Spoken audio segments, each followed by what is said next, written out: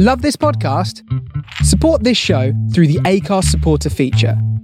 It's up to you how much you give, and there's no regular commitment. Just hit the link in the show description to support now.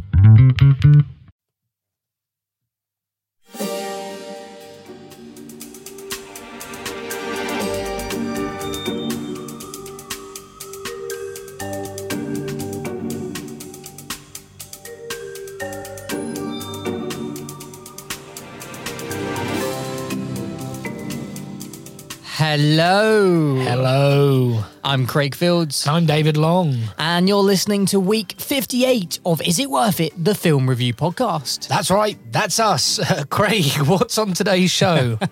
Well, we'll be taking a deep dive into the UK's box office with the box office rundown, and then we'll kick the reviews off with the violent yet humorous action thriller Nobody, starring Bob Odenkirk, Connie Nielsen, and Christopher Lloyd. We're then going to visit the sequel to The Hitman's Bodyguard with The Hitman's Wife's Bodyguard with Ryan Reynolds, Samuel L. Jackson, Salma Hayek, and Antonio Banderas. And our final review will be Dream Horse. I'm pretty sure it's one of the films that I distinctly remember was supposed to come out pre-lockdown that we were just about to see, on the precipice of seeing, and then it never came out and it's been postponed for the last... years. It's been a long time coming, and a film I've been really looking forward to. So. Yeah, it has, hasn't it? Well, it's finally here, and it stars Toni Collette, Owen Till, and Damian Lewis. And that's the show for this week.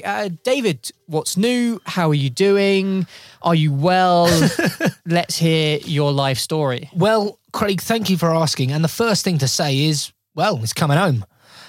What's coming home? Football is coming home. England are into the last 16 of the European Championship. We will be playing and beating the Germans this coming Tuesday evening. I'm petrified. I'm terrified. I'm currently wearing my England shirt. How are you feeling about the football? Have you been watching it? We haven't actually conversed football. Much at we all. haven't been lads. I mean, yes, I've been watching it, mainly the England games. Yeah. The first one was appalling. It was the most boring English football game I've seen in a long time. Are you referring to the Scotland game? Yes. That was the second game England played. We had Croatia first. We beat Croatia 1-0. Oh, well, I missed that one. The Scotland game was very poor, 0-0, disappointing, but we did top the group. Yeah, I mean, let me just go back to what I was saying about the England game and the Scotland game. It was just lacking any energy. I think someone forgot to drink some Red Bull or some Coca-Cola, or, I mean, we're not sponsored by any of those Coca-Colas or any Red Bullions or Boost Energies. Do you know Jamie Vardy? You wouldn't know this, but Jamie Vardy, footballer, have you heard of him? Yes. He drinks Red Bull before he plays a football match. I'm not surprised. Gives you wings. It's not the most healthy of options. But no, you are right. For a European Championship game, England versus the old enemy, Scotland, it's the oldest fixture in football. And yeah, it was like everyone had done a 10-kilometre run pre-match. There was no energy, there was no real effort, and we may have Scottish listeners. It was their big day out, so big day out. Congratulations to them for drawing against us. But we proceed, and unfortunately, Scotland go out if you are Scottish, and very fortunate if you are English like myself. Yes. And then against the Germans. So that's terrifying, isn't it? Let's be honest. I mean, they're amazing. I mean, their current side is not amazing, but our history against Germany in knockout football is not great. I mean, what was the World Cup final at one time? 1966. Yeah, what happened then? Hey, we'll go back to that. What else has been happening, Craig? I know you want to touch upon something. Oh, come on. Let's talk about some politics. I know you have a politics degree. I see we've discussed this before. You've come up with the phrase hopeless Hancock. Yes, Matt Hopeless Hancock has been further hopeless in the sense that he has been caught red-handed by the Sun, no less, kissing a lady who wasn't his wife. During times where he was actually publicly encouraging people to adhere to social distancing. It's reckless. It's hopeless. It's very, very, very poor from the government. And what surprises me is the fact that I mean, I don't know what I want to happen, but he's apologised, and Boris has said, I consider this matter over. And it's a bit like, no, I don't think it's politicians should be held up to the highest order of moral compasses, codes, etc.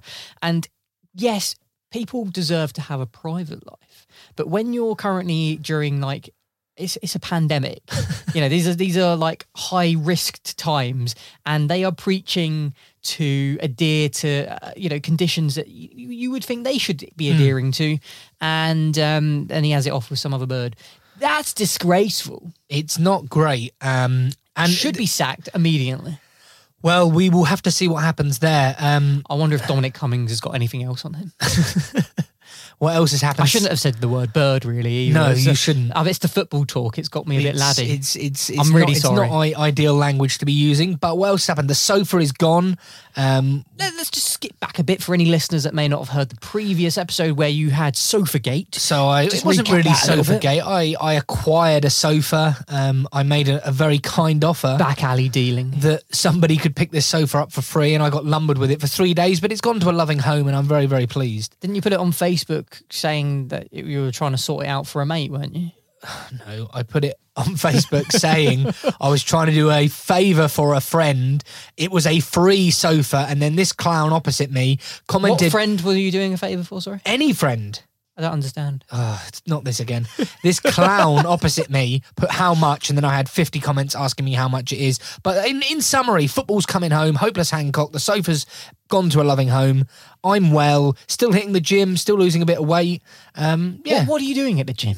I'm doing a mixture of cardio and weights, so trying to basically lose a bit of fat and sustain / build a bit of muscle at the same time. As you can see, it's working. Look at those guns. David is flexing his arms for the listeners that can't see what he's doing, and you know how in a cartoon when you see the muscles and they go and then it just droops down. I'm joking. It's actually quite impressive. Imagine Popeye with his spinach. That's what I look like. And then it's afterwards. And it just but I think that's enough waffle from us. Is it waffle? It is pure waffle. Well, where's the button? There's the button. Good man. There's a selection of buttons and you press the right one. Well done. Thanks.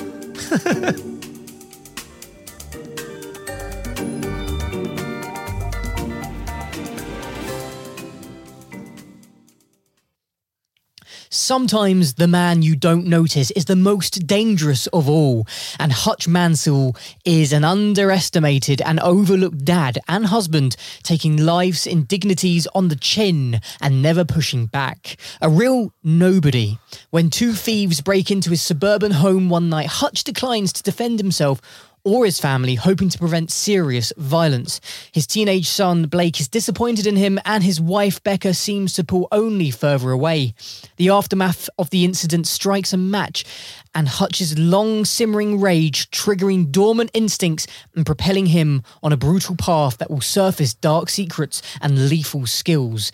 In a barrage of fists, gunfire, and squealing tyres, Hutch must save his family from a dangerous adversary and ensure that he will never be underestimated as a nobody again. And that synopsis, I think, is pretty much the most legendary one that I've ever read before. But this is Nobody, and this is a clip from the film. Agent Mansell, FBI. I'm looking for... old. What? Your ID is a badge. Expired by about 20 years. Yeah, I'm pretty sure that ain't you in the photo. So, who are you? I'm just a man who's looking for someone. Yeah, well, you probably shouldn't flash cheese like that around here, bro. There are 3 types of people who, as you say, flash cheese. People who don't know any better, people who are seeking to intimidate, and people like me who wish with every fiber of their being that someone would try to take it from them.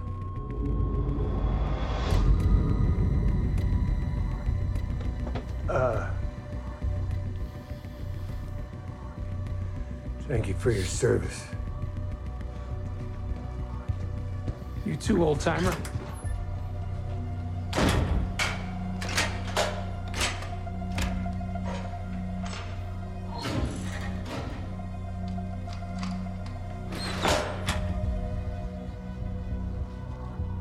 So any takers?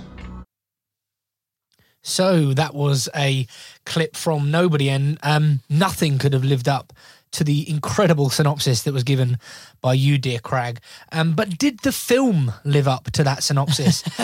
What did I think of this film? Well, I went in with sort of no expectations, really. I didn't actually know much about this film. I hadn't seen a trailer, so I went in somewhat blind, which regular listeners will know that I sort of like to do.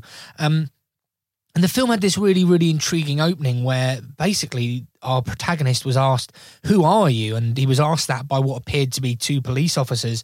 And in the most sort of dramatic yet calm way, he just replies, "Nobody. I'm a nobody." And immediately you're interested. You're thinking, well, who is this guy? What does he do? And why has he been arrested? What situation is he in? And the film is very, very clever. It starts very similar to The Commuter, actually. It shows us his monotonous, I think that's a word, I hope that's a word. It certainly is. Daily routine. So we see Monday very, very similar to Tuesday, and Tuesday's very similar to Wednesday. Him taking the bins out, him going to work, him sitting at his desk, him doing a job, him coming home, and it gets a feel of this, repetitive nature, repetitive, mundane lifestyle, and it's a really, really slow burn. But also, you get the sense that this is a man at breaking point.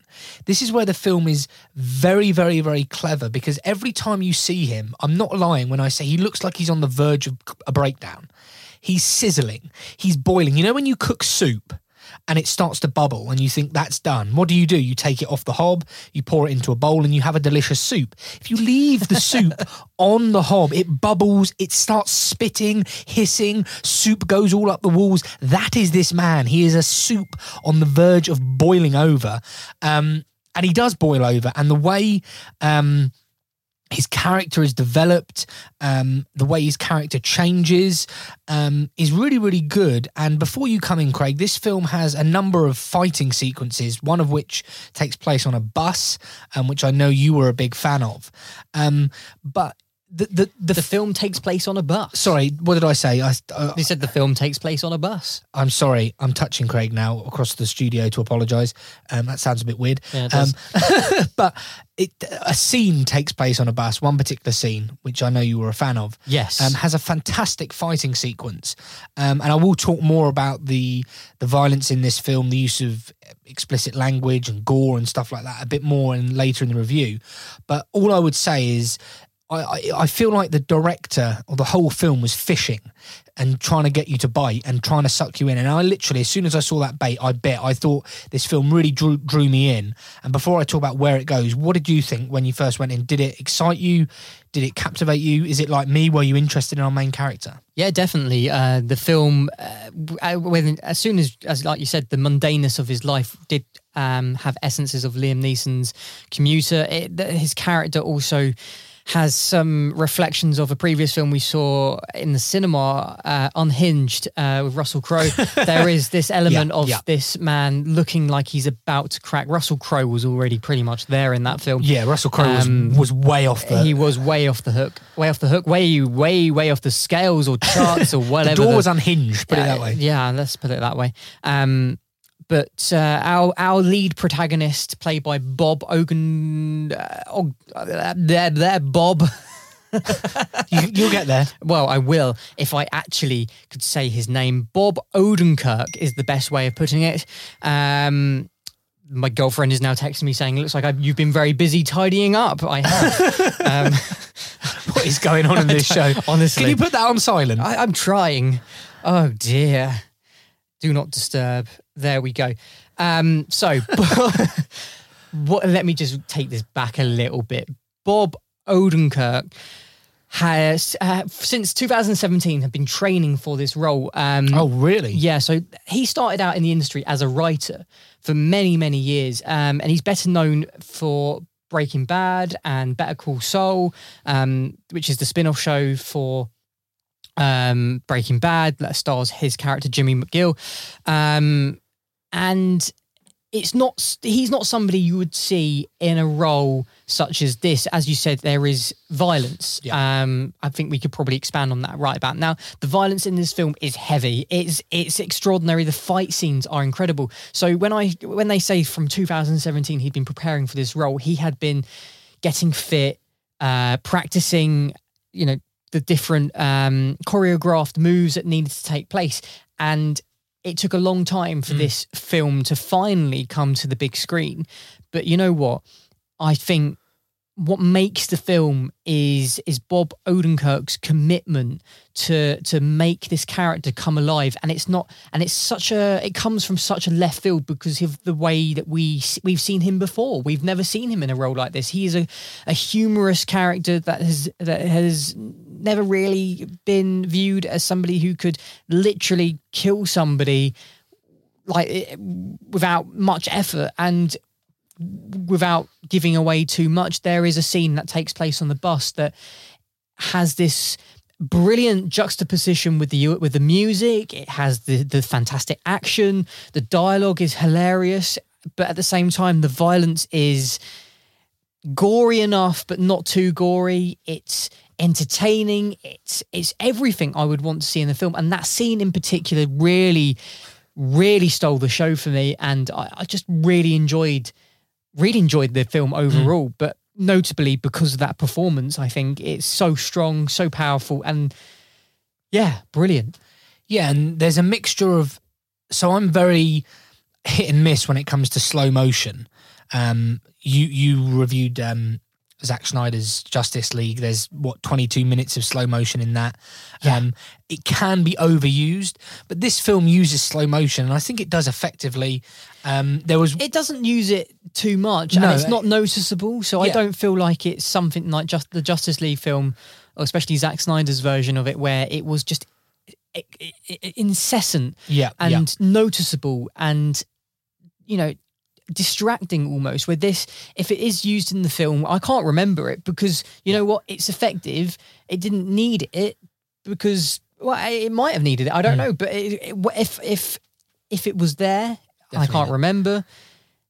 It was effective. Yeah, that's literally what I'm saying. The use of slow-mo was effective. One particular scene where they had the song "You'll Never Walk Alone" with guns and bullets and explosions in slow motion. It was ludicrous. It was ridiculous. It was over the top. It was, unnecessarily necessary, if that makes sense. Yeah, it makes perfect sense. Like, it was ludicrous and brash and in your face, but it worked.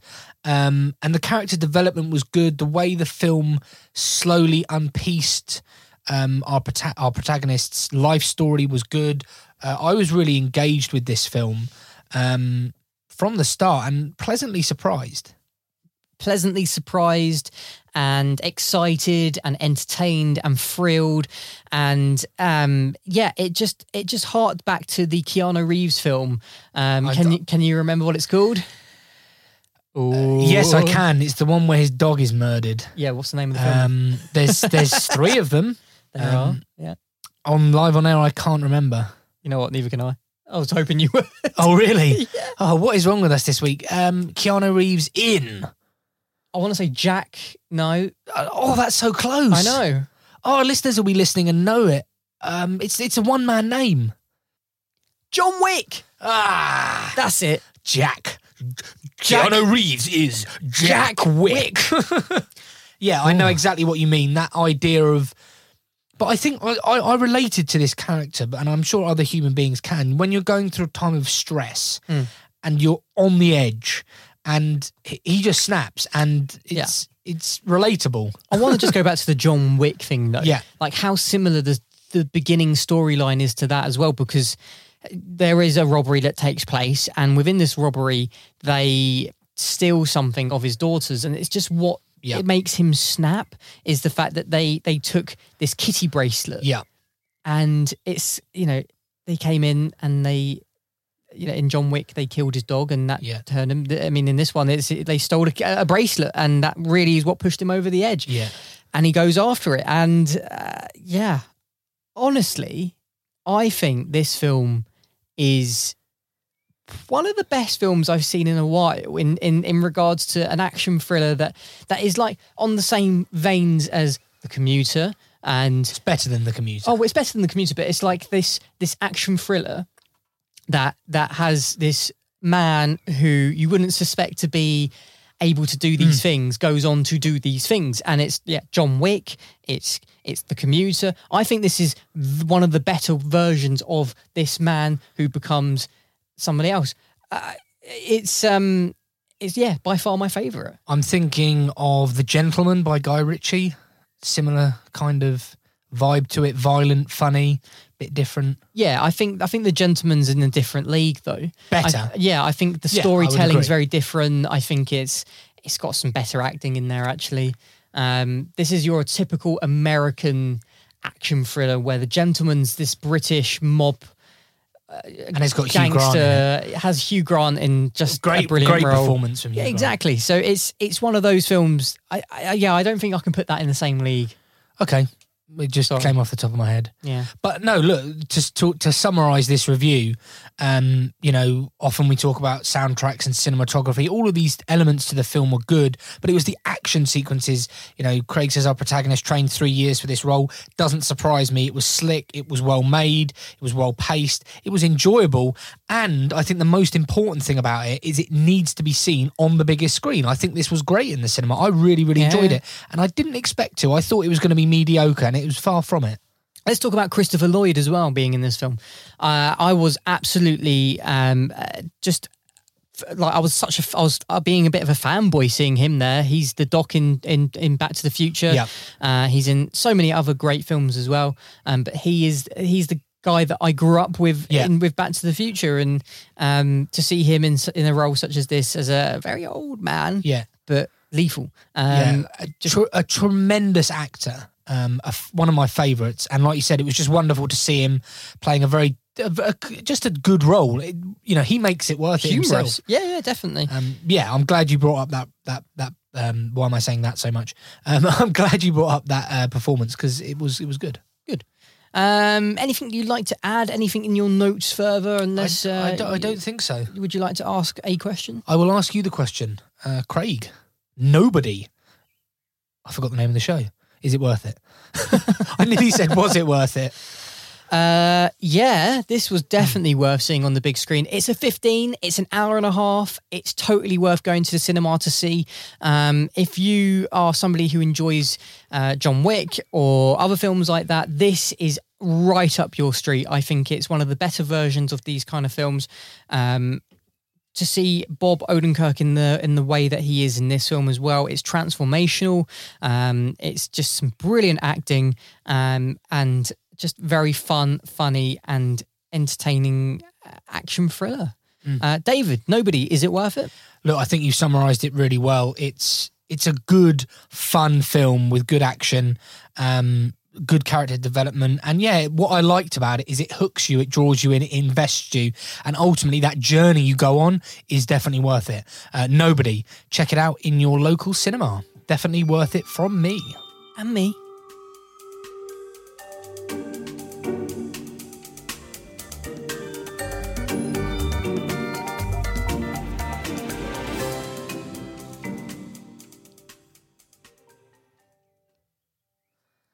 So our next review is The Hitman's Wife's Bodyguard, and I will try and read the synopsis with the same vigour and enthusiasm that Dear Craig read the last one with.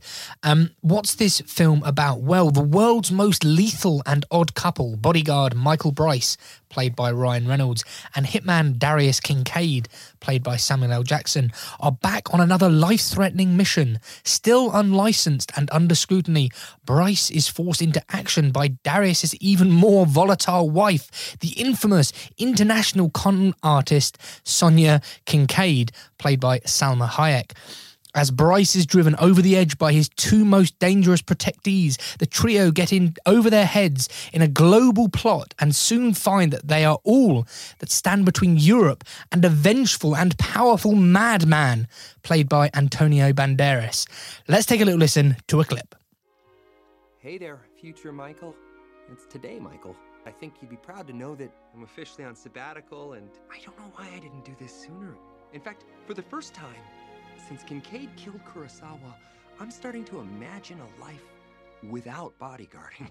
This really feels like a new beginning. Let's go, baby!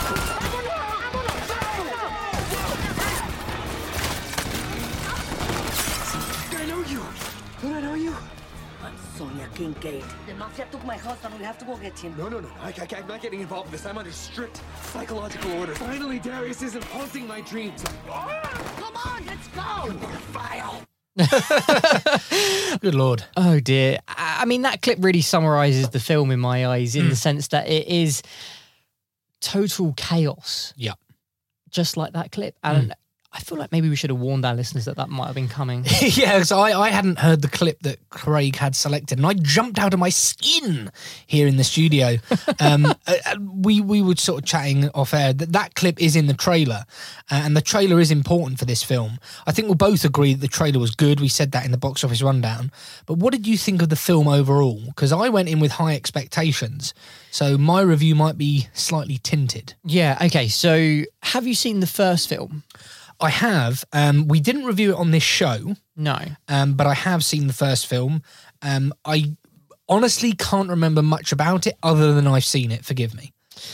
Well, the first film I thought was okay. Yeah. I was pleasantly surprised. This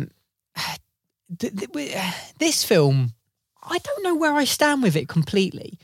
Like, there are elements of it that I think are brilliant.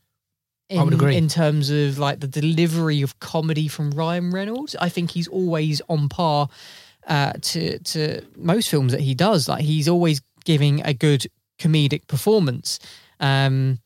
He's nowhere near the sort of standard that we see with Deadpool. Yeah, I was about to say that. But he is very entertaining. Otherwise, I thought this film was pretty poor. I was entertained, but like the way the violence unfolds, it's not like Nobody. Like they're two very similar films in the sense that the violence that ensues is quite gory in some sense. But I think what undersells this film is the story. Yes, and I think the story is really severely lacking. There's a character within the film that I don't really want to say who it is because it would spoil the film, that comes sort of a bit left field. Yep. I wasn't really sure why he was there. Yep. I don't really think he felt like he fit the profile to be that character. Yeah. But at the same time, it's the comedic value of having that person play that character. Yeah.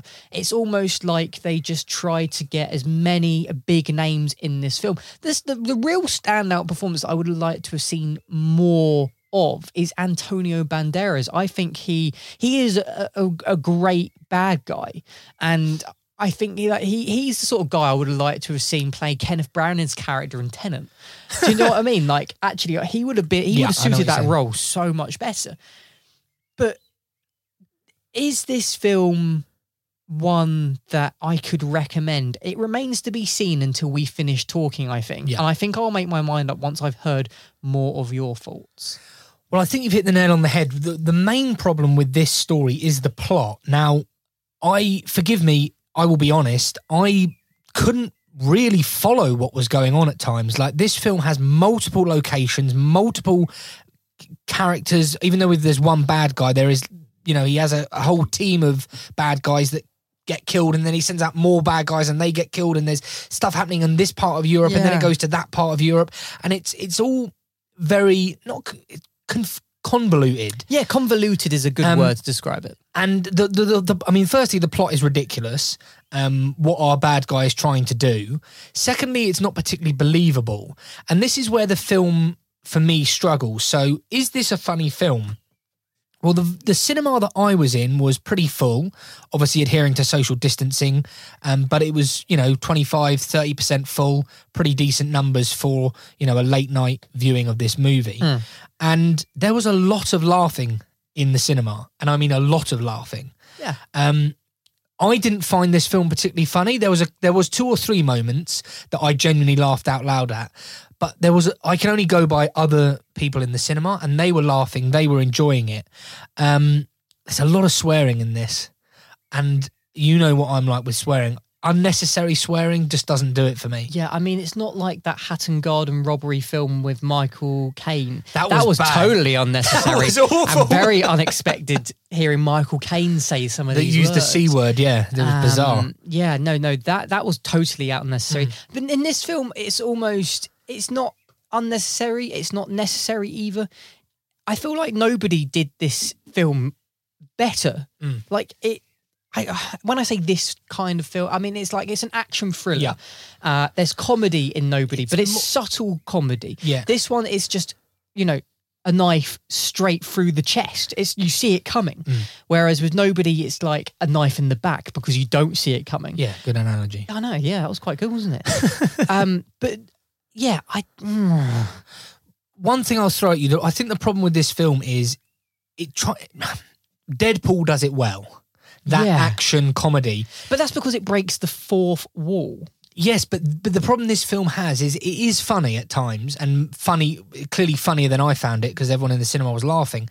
But when you're laughing at something, it's then difficult to get invested in it as a serious thriller, with consequences. There's always a bad guy that wants to end the world. Yeah, but you know what? There's clever humour, and then there's just plain stupid humour in terms of just being silly.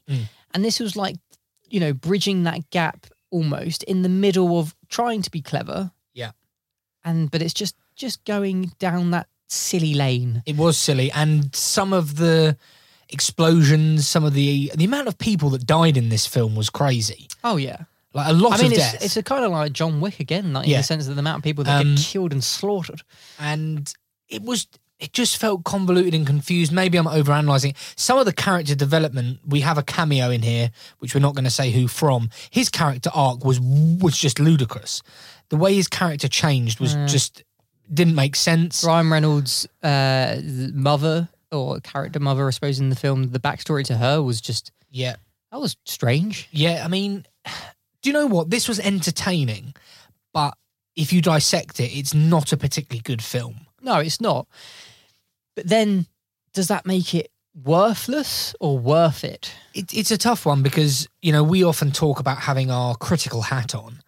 And I think I know whether it's worth it or not. I'm looking forward to telling you, dear listener.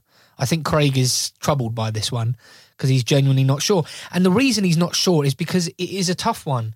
And again, it's... I don't want to use the word solid. It's a mess, but it's an entertaining mess, is the way I would summarise it. Yeah, I think you summarised that pretty good, actually, because I don't think it's good, but I don't think it's terrible. But did it entertain you? But it entertained me to an extent. Yep. I'm troubled. In general, or? I mean, probably not in general. Just at this particular... Do you want me to answer the question first? Oh, dear listener, actually, I would love to hear your thoughts on this. Obviously, I can't have that right now, but do email the show. My mail is worth it at isitworthitpodcast.com. And I'd love to hear if you've seen this film and what you thought about it, because I'm struggling with it. David probably is kind of struggling with it a little bit. David, the hitman's bodyguard's wife, or the hitman's wife's bodyguard, I can't get the name right. Is it worth it? I'm going to say no. I don't think it's worth it. If you gave me a choice between Nobody and Hitman's Wife's Bodyguard, I'd say go and see Nobody. I think this is an entertaining film.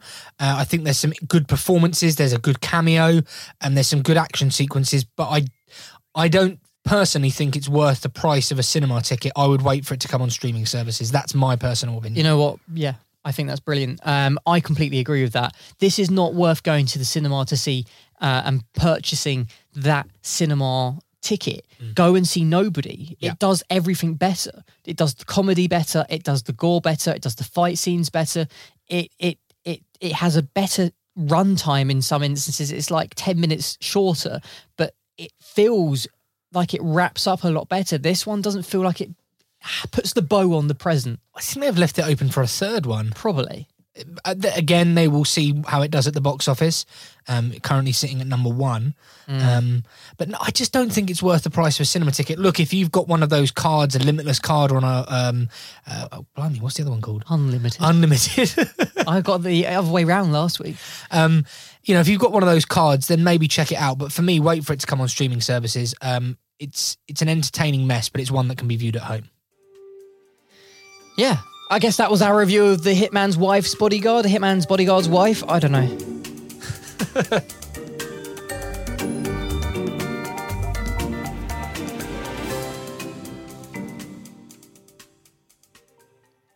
And we're at the close of the show already. It's, last review.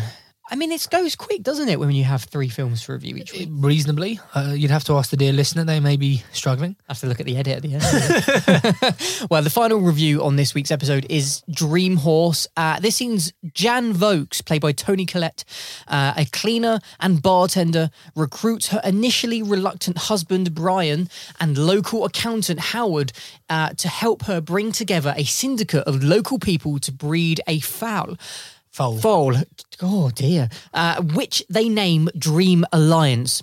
On the racetrack, he proves himself to be more than a match for the multi-million-pound racehorses he comes up against. A true working-class champion taking on the establishment at their own game. But much more than this, Dream begins to alter the lives of everyone in the syndicate, not least Jan's. He is everything to her. Friend, confidant, and an escape from a life of always putting others or other people's needs first. Here we have a clip for Dream Horse. Come on. With a bit of work, be worth giving him a crack at your local gymkhana. Good luck. Come on. Walk on. He's not having it, John. Come on, boy. Walk on. Come on, lad. Come on, boy. Walk on. Come on. Good boy.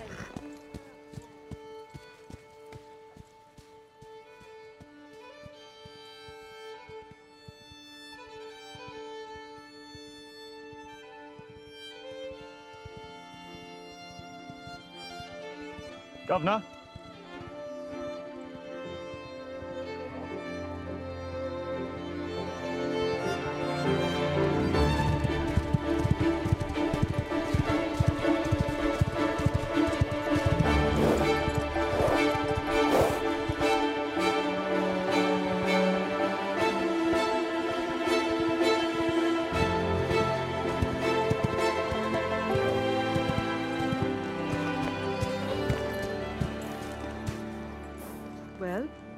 He's pretty rough around the edges. He's definitely got something about him. It's spirit, character, like his own. So that's a clip from Dream Horse, and in that clip we see Jan Vokes taking her horse Dream Alliance to Philip Hobbs, who is one of England, Britain's top trainers, and we see a fairly fresh, green, sort of confused horse, not really knowing what his job is, on the gallops, not really showing much promise. And then the rider gives the horse a bit of encouragement, and on the gallops he starts to show what you want to see from a racehorse, which is a bit of commitment to the job in hand. And it's a nice clip, it's an uplifting clip, and it summarises what the film is, and that is an uplifting film about a truly incredible story. I mean, to put it into perspective, owning a racehorse is one thing. They are not cheap. Breeding a racehorse is a completely separate thing. And to breed a successful racehorse often takes a lot of money. Well, I just enjoyed the fact of where this horse was born and where it came from. And what like when they were saying when it was racing, they would say, you know, what did they say, David? I don't know. Well, it was born on an allotment. Oh, born on an allotment. Sorry, yes. Yeah. And this is a true story. There was a documentary made about Dream Alliance where you saw the real people. You know, when when you breed a racehorse, you've got to get a colt and a mare. You've got to get them together. There's a breeding fee. They're often raised in incredible stables where they get lots of, to breed a foal on an allotment in itself was an achievement. To get a racehorse on a racetrack is an achievement. Most racehorses never win a race. That's the reality of horse racing. So what this horse achieved, and I won't give it away, even though I knew the story, what Dream Alliance achieved as a racehorse was remarkable, a truly inspiring story. And I went into this film with very mixed emotions because firstly, I knew the story, so I knew exactly what was going to happen, pretty much how it was going to happen. I'm also very closely attached to racehorsing as an industry. Like I said earlier, I'm part of a syndicate called the Owners Group, which is very similar to what these people did here, where thousands of us own a very small percentage of a racehorse. So we get updates about its training. We follow it on the race course. So I went in with high expectations, and I'm really interested to see what you think of this film before I say what I think of it. Okay. Well, from my point of view, I've never been a fan of racehorse, right? Like racing in general, especially with horses. It's like boxing. I don't like watching two people knock 10 barrels out of each other. And with racehorsing, horse racing. What did I say? Racehorsing. Racehorsing, horse racing. What's the difference? Well, one's English and the other one's gibberish. Is it? Horse racing. Race horsing. Yeah, I suppose. What am I talking about? Horse racing is something that I view in a similar vein. Like, it's dangerous for the horse. It can be dangerous for the horse. There's a lot of horses that have died. They're bred for entertainment. Do I enjoy that? Do I like that? I disagree with it, but I can't deny the fact that this film is certainly uplifting, and the horses do bring joy to a lot of people. They are amazing creatures in the sense that they're used for therapy as well. Yeah. They have just this amazing sense of understanding and gauging human responses that the human doesn't even know at the time that they're feeling, and they can bring out emotions in people that people have never experienced before. And from that point of view, this film touches upon the love and joy and spirit that it brings to the owners of this racehorse, and it certainly was uplifting to watch. I was, on tenterhooks when the race was happening, and I didn't want to be like, part of me morally is like, I don't want to watch this, but at the same time, I know it's a film. I don't know how they managed to get this horse to race. Were they using footage from real? I don't know. It obviously wasn't, like, it was shot for the film. So it was really well shot in that sense. Yep. The horses were great in the film. Like, I don't know, like, it was really, really good. I really, really enjoyed the movie, like, a lot. Yeah, I was interested to see what Craig thought, because we have very different opinions about horse racing, and we won't get into that on air.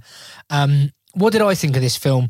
This is, firstly, what I would say is there is a lot of comedy in this movie that I didn't expect. There's a lot of genuine laugh out loud moments.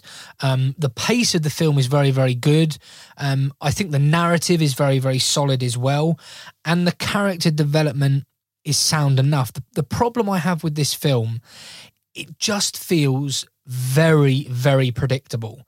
It's like, even though I knew the story, if I didn't know the story, I knew where this movie was going. It just felt like it was a tick box exercise of, we've got to do this, we've got to do that. I obviously love horse racing. Have seen a number of films about horse racing. I think it's not as good as 2003's Seabiscuit, which starred Tobey Maguire, Jeff Bridges, Chris Cooper, and William H. Macy. If you haven't seen Seabiscuit from 2003, I think that's a tremendous movie. Would you say that's a really true Hollywood film, though? Like, it's more Hollywood, but the thing about Seabiscuit is you've got the story of the horse, you've got the story of the jockey, you've got the story of the owner, and you've got the story of the trainer. And you're really invested in all of them. With Dream Alliance, the story is much more horse-centered. Well, you say it's much more horse-centered, but it's what the horse does for the these syndicate, people, yeah. for these people, and it brings these people together. The film really reminded me of Fisherman's Friend in the sense that it's a very British film. Yeah. It's got the comedy in there. It's got this, bringing these characters together, and telling a true story in a sense as well. And you'll be pleased to know, actually, Fisherman's Friend 2. Fisherman's Friends 2, is on its way. Brilliant. I love 2022. I often listen to the Fisherman's Friends soundtrack. For sea shanties. I do like a sea shanty. So, in my opinion, back on Dream Horse. Dream Horse? It's not as good as Seabiscuit, but it's better than Disney's Secretariat, which is a film about an American racehorse. In my notes, and we don't do stars on this film, and Craig will probably shout at me for saying this, but I think this is the most 3-star film I have ever seen since doing this podcast. What do I mean by that? I mean that it's impossible, and I mean truly impossible, to give this a film a bad review. You cannot give it a bad review. It's uplifting, it's funny, it's well acted, it's well paced, it's a true story. You'll come out feeling slightly inspired and uplifted by it, but at the same time, it's not an amazing film. It has its faults, and it genuinely is what 3 stars all over it. What would you say are its faults then?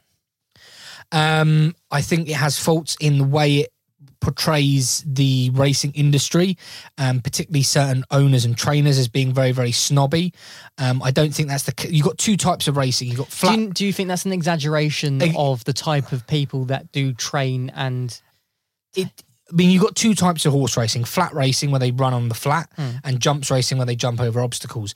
Flat racing, traditionally, historically, is much more about money. You have to have a lot more money to breed a flat horse than a jumps horse. This is about jumps racing.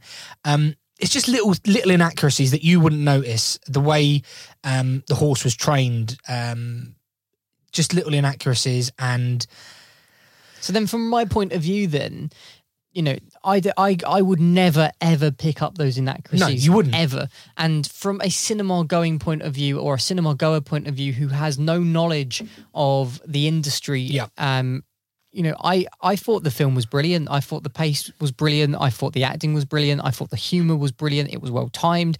I thought the way that the horses were depicted in the film and were used within the film was brilliant. The races that went on were edge of your seat, the way they filmed it and whatnot. I feel like, the most uplifting film I've seen this year. I genuinely think it was a very, very good film. I understand what you mean by the most 3-star film. It's so solid. You can't deny that maybe there are those mistakes in there. I've only found out about those mistakes 5 seconds ago, but does it diminish my view on the film? Not at all. I still think it's an uplifting film, and it won't take away the fact that I felt uplifted whilst watching the film.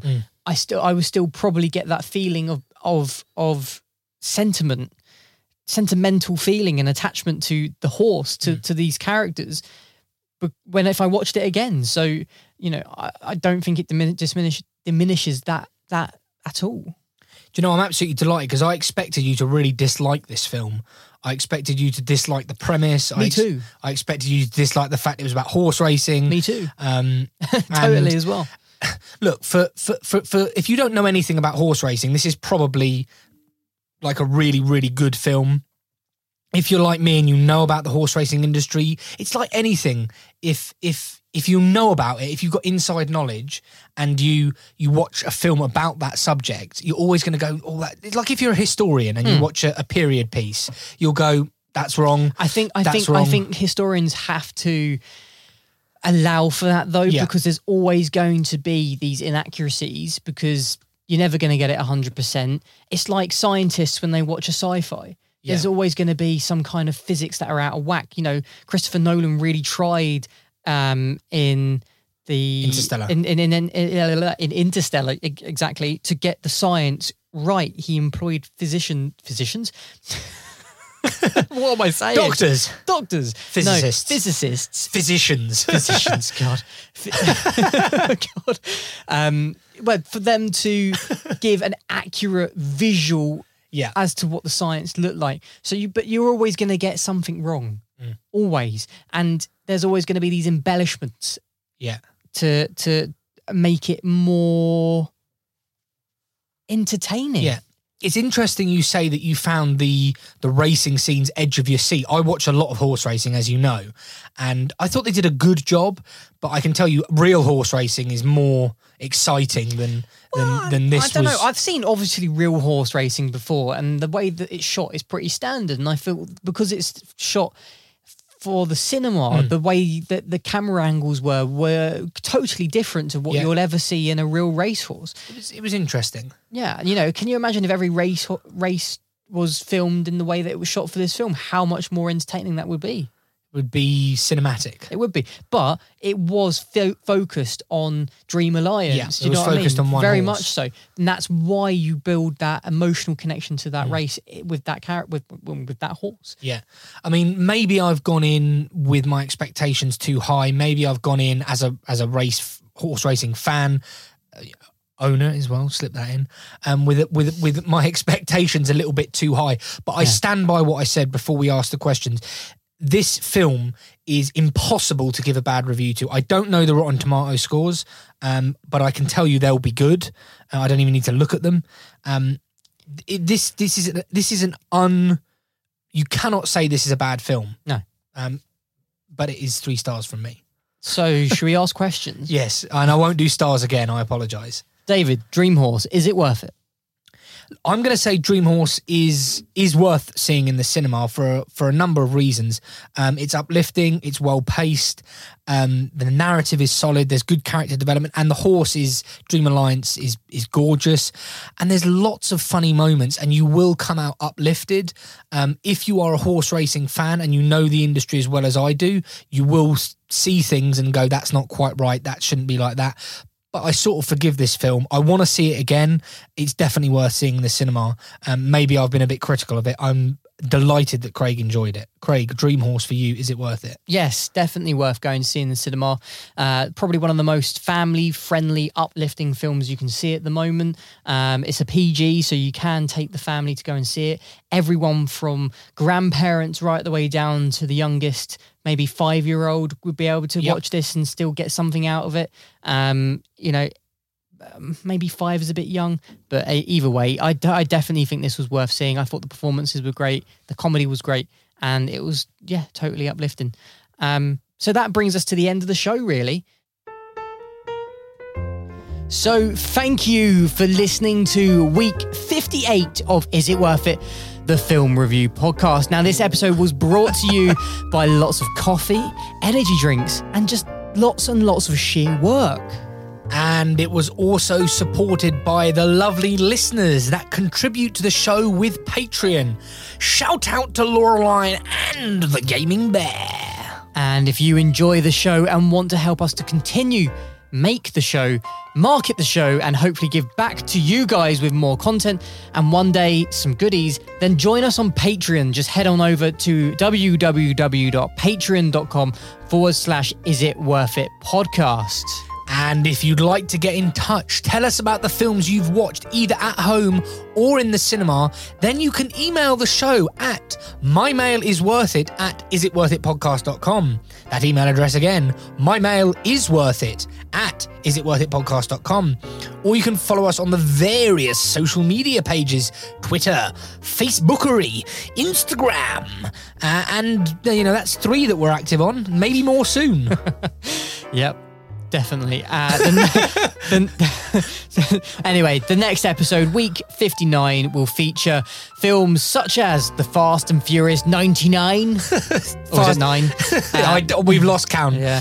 I'm not looking forward to that. Supernova, I am looking forward to that. In the Heights and Rare Beasts as well. Rare Beast will be a Han Solo review because it's only available in some smaller cinema chains, the Odyssey to name but one. David, if you can catch it, that'd be great. I will try. Okay. It's Billy Piper's directorial debut. I'm really excited to watch that. Yeah. I'm looking forward to next week. We've got Fast and Furious 9, Supernova, In the Heights, 3 very different films. Some Oscar contenders, perhaps. Maybe. Well, how should we end the show? I don't know. Goodbye. Lots of love. What?